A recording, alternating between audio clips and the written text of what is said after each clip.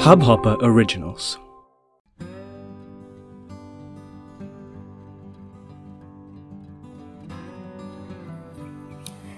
And she was perfect. Well, almost. But she wasn't perfect enough. Do you know what was wrong with her? Can you guess?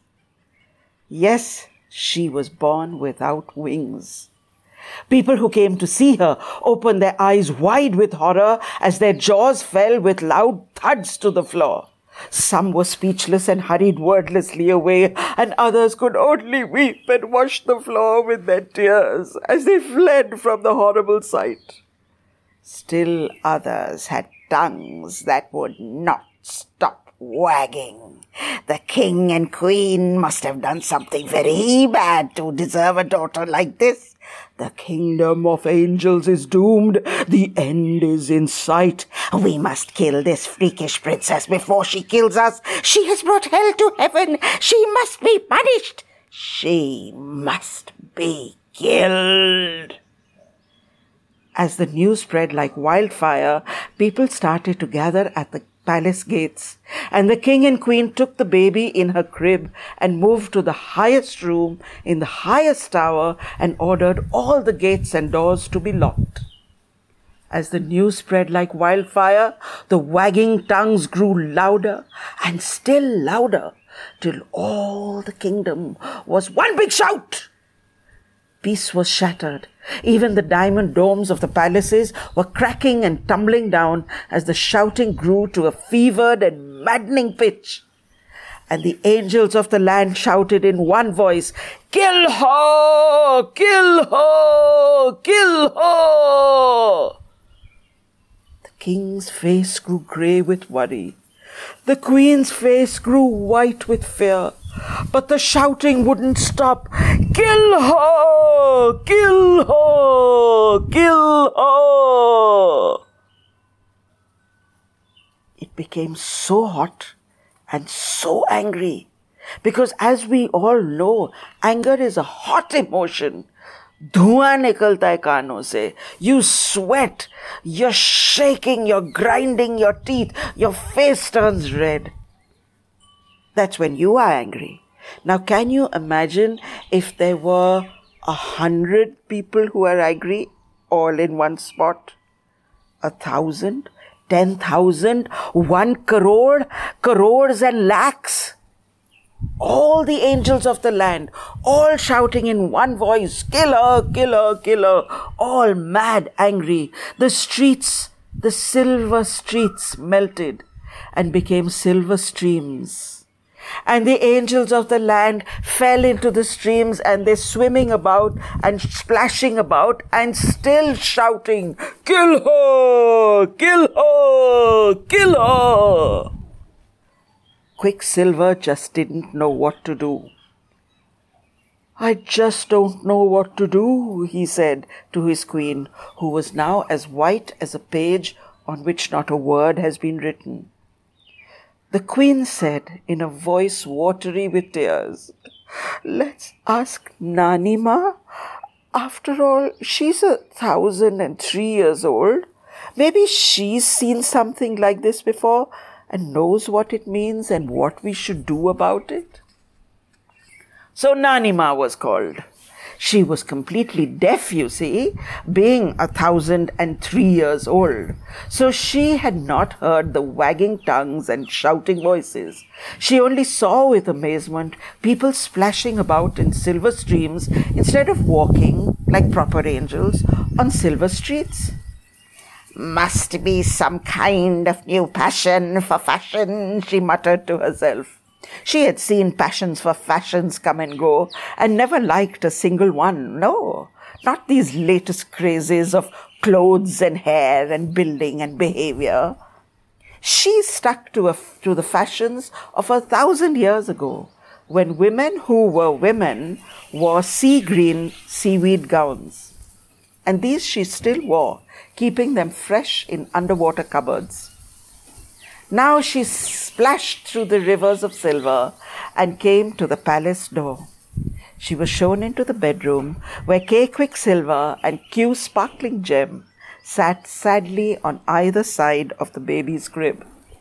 "Oh!" she cried as she saw the baby in bed. "Why, how wonderful! Quick gem and sparkling silver!" She could never ever get their names right, not even her own daughters. "You've had a baby! What darlings! How good of you to call me!" She rushed to the baby's bedside and peered in. "Why, how beautiful! How perfect! What a good little baby angel!" she cooed as she lifted the little princess into her old and withered arms. But as she lifted her off the sheets and pillows, she suddenly let out a cry of alarm and dropped the little baby back to bed.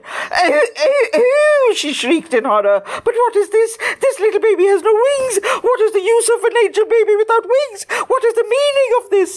And her hands fluttered around like restless butterflies, resting here or there for a moment before setting off and coming to settle somewhere else. "What is the meaning of this, sparking gent?" "Actually, we wanted to ask you the meaning of this," said the Queen, in a voice that was loud enough to be rude to anyone but the hard of hearing. But the 1,003-year-old Nanima could not and would not hear. "Why, quick slipper and sprinkling gent," she shouted in a shaky voice, "I say that you are doomed." Then, in a voice now edged with black lace, as is only proper when speaking of bad things, she continued, "You are doomed for having brought hell to heaven. What you have done, quack slicker and cackling head, no one has ever dared to do before. Only sorrow and tears will follow you now. Sorrow and tears." And with a loud moan, like wind on a moonless night, she swept out of the palace, leaving only the fishy smell of old seaweed behind her. And I'm going to stop here. I will be doing more reading in the next podcast, but I just wanted to share with you where this book came from. I'm kind of a weird writer. I write 2 books at a time.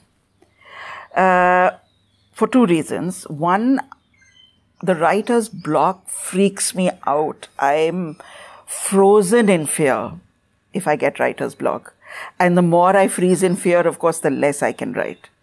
And so if I feel that dreaded writer's block coming along, I just switch to the other book I'm writing, the other manuscript, and I flow with that.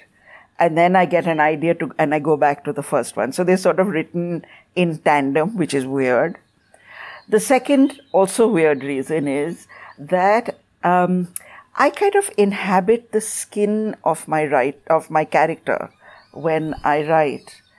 And sometimes I write something which is difficult and dark and painful to write, and that my character is going through a really difficult time.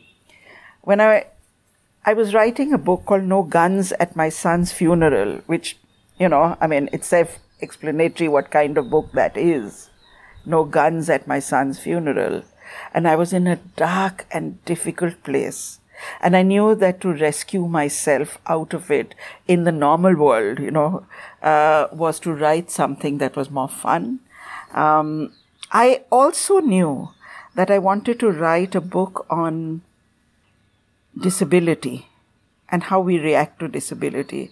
Now, how do you write a fun book on disability without being disrespectful? Well, here's Wingless. I'm going to read you more in the next podcast. For now, enjoy. Bye.